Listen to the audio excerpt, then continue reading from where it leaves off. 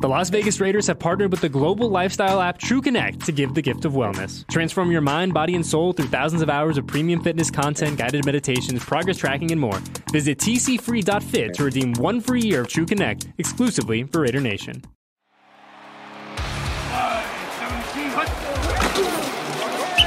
You're listening to the Raiders Podcast Network, your official home for all things silver and black. Welcome to Raiders Live. How are you? Thanks a lot. I'm doing great, yeah. We saw you around the Senior Bowl and all the great work you do, and there's been a lot of Raiders breaking news this week. First off, Luke Getsy, when you saw that announcement, what do you think, and how about the fit for the Raiders? I think it makes perfect sense. I talked to AP yesterday. I saw him over here, and he was, saying, 48 hours ago, I thought I had one guy. I left the building, and he was gone. But, he's really fired up about Luke Getsy, because you got to remember, it was at the end of the Josh McDaniels era where they came in there with a backup quarterback who was a Division II undrafted rookie and laid it on a really good Raiders defense. That really stuck with Antonio. It was part of the reason he was interested in Luke Getsy. He's a great guy. He's a really sharp mind. He had a really good relationship with Aaron Rodgers when they were together in Green Bay.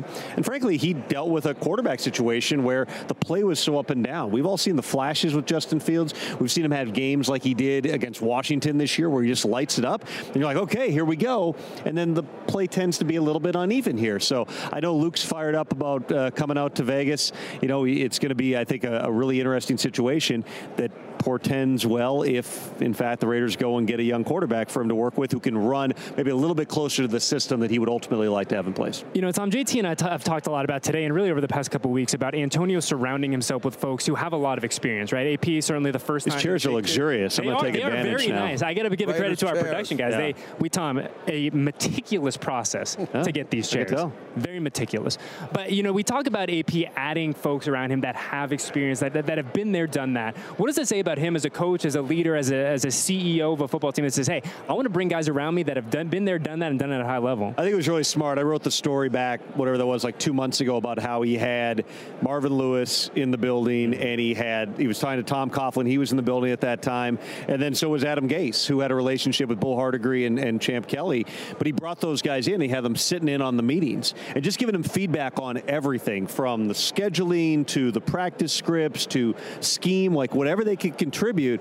I thought that showed a great level of awareness on the part of Antonio Pierce. Because there's a lot of guys who would bunker down and act like, I got this. And to a certain degree, he certainly embraced that opportunity, but he also knew, I haven't done this before. I haven't been around that many different things. So let me bring in some people who've been in this chair in the past and see what I can glean from them. Marvin sticking around, as the assistant head coach, or whatever the title ends up being, I think is great for Antonio to have a resource like that in the building. And the Raiders also, as they went through the GM process, part of the reason they got the Tom Telesco was not having two first-timers together, they thought was going to be a benefit. Tom's a really steady human being. He is well-liked, well-respected within the league. He knows that division really well, too. And it speaks to what the Raiders have going for them from, an iconic franchise, a great practice facility, phenomenal stadium, some big-time pieces on the roster, albeit don't necessarily have the quarterback yet. A lot of work to be done around them. But they have a lot going for them that Tom Telesco would take this job coming off 11 years with the Chargers. Tom Pelissero joins us. So read the tea leaves here. This is fascinating to me. Getsy comes in. Does that say no Justin Fields because he wanted to get away and start fresh with the Raiders? Do you have Justin Fields in play? Baker Mayfield is a free agent. Obviously, Kirk Cousins are all expensive. Unwinding Jimmy G and Aiden O'Connell. They broke the glass and put him in, and he played well. 63 points to beat Kansas City at Arrowhead. What do you sense the Raiders can do? Because at 13, I don't think you can get Jaden Daniels. You can't get Drake May or Caleb unless you give up a lot to move up. Well, you might have to give up a lot and try to move up. That's certainly a possibility here. I would anticipate that they want to look the quarterback direction in the draft. They did the veteran thing last year with Jimmy. A lot of different reasons that didn't work out. Principal among them, Jimmy, story of his career, times he plays really well, and then he gets hurt.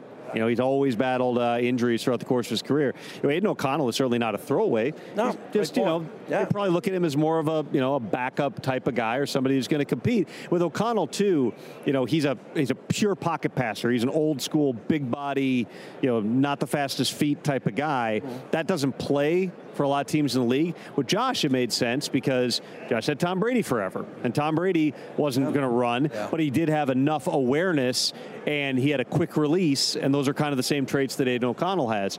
Now with Luke Getsy coming in, he's used to working with an Aaron Rodgers and having somebody who's going to create a little bit. Not saying that Aiden O'Connell won't be the starting quarterback, but I certainly think that they'll look for somebody might be a little bit different type of a fit.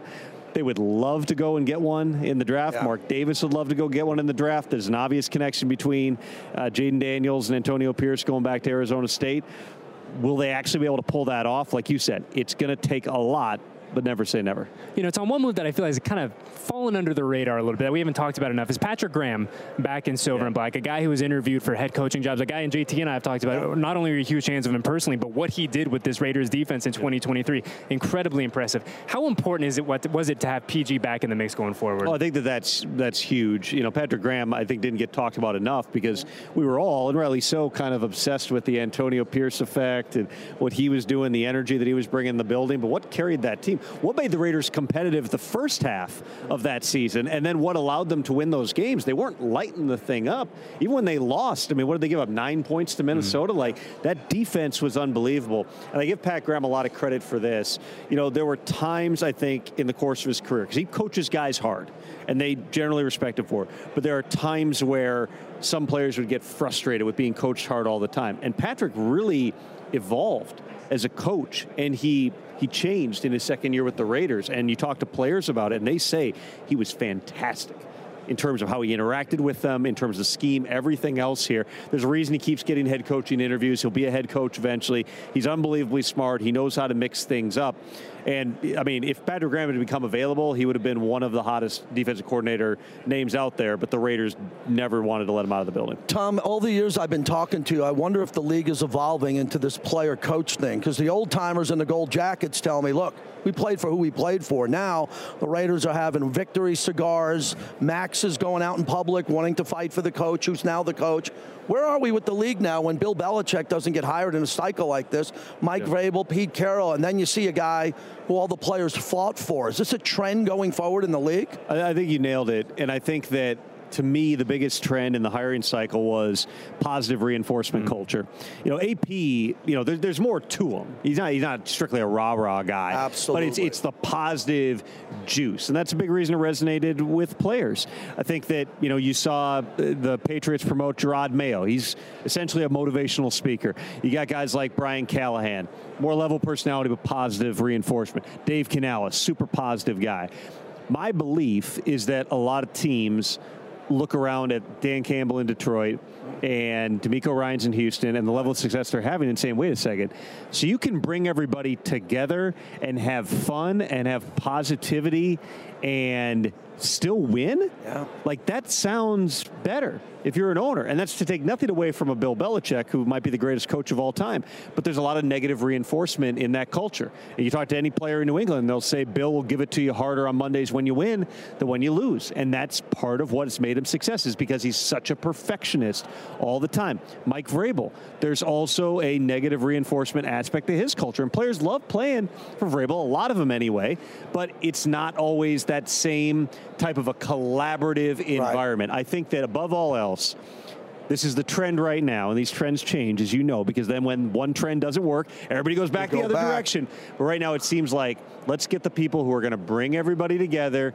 They're going to make a positive thing in the building. You see all the buzzwords, collaboration and alignment. Let's do that. It's a shift away from the football god type, which we've had for a long time, going back to, Parcells, who, of course, begot Bill Belichick. Sure. Belichick coached Vrabel.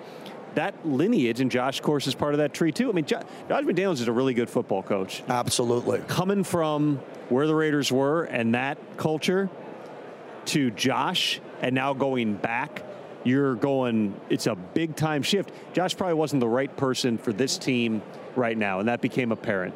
Josh will go somewhere else and be successful. But right now, Antonio Pierce made clear, not much of an option. This is it. This is what you're going to do. Yeah, it's AP time. It's AP time. It is his time. Yeah, and Tom, before we get you out of here, we're going to have a little fun with our guest this week. Okay. And as an NFL Network man, I feel like you will be really good at this. So, what we have on the board, can you got to put down, we have the logos of the past 7 Super Bowls. Yep. Can you, from memory, put down where the location of each of those Super Bowls were? All right, let me give it a shot. All right, we're going to put a minute on the board. Our friends in the control room are going to put you got 1 minute, and we have a very special prize for our friend who is the most expedient. On Raider Live. It's the last 7.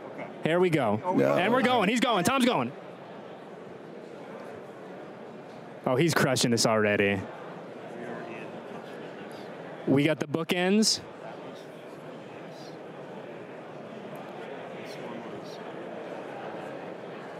Oh, boy. You got 4 of 7, 5 of 7.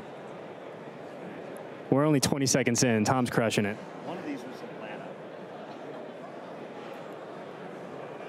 Our friends in the control, make sure we have the answers to this question. Tom's pretty good. Oh, there we go. And stop the clock. All right, let's see how we did. I'm pretty sure we're in Las Vegas now. Yeah, you can. Yes. Tampa was the COVID year. He nailed it. I'm hearing 7 of 7. Wow, Tom Pelissero nailing 7 of 7. We have now put him on top of the record book right here. Leader in the clubhouse at, 40 seconds? Envisioning what hotel I was in, and that's what helped, right? That's how you put it together.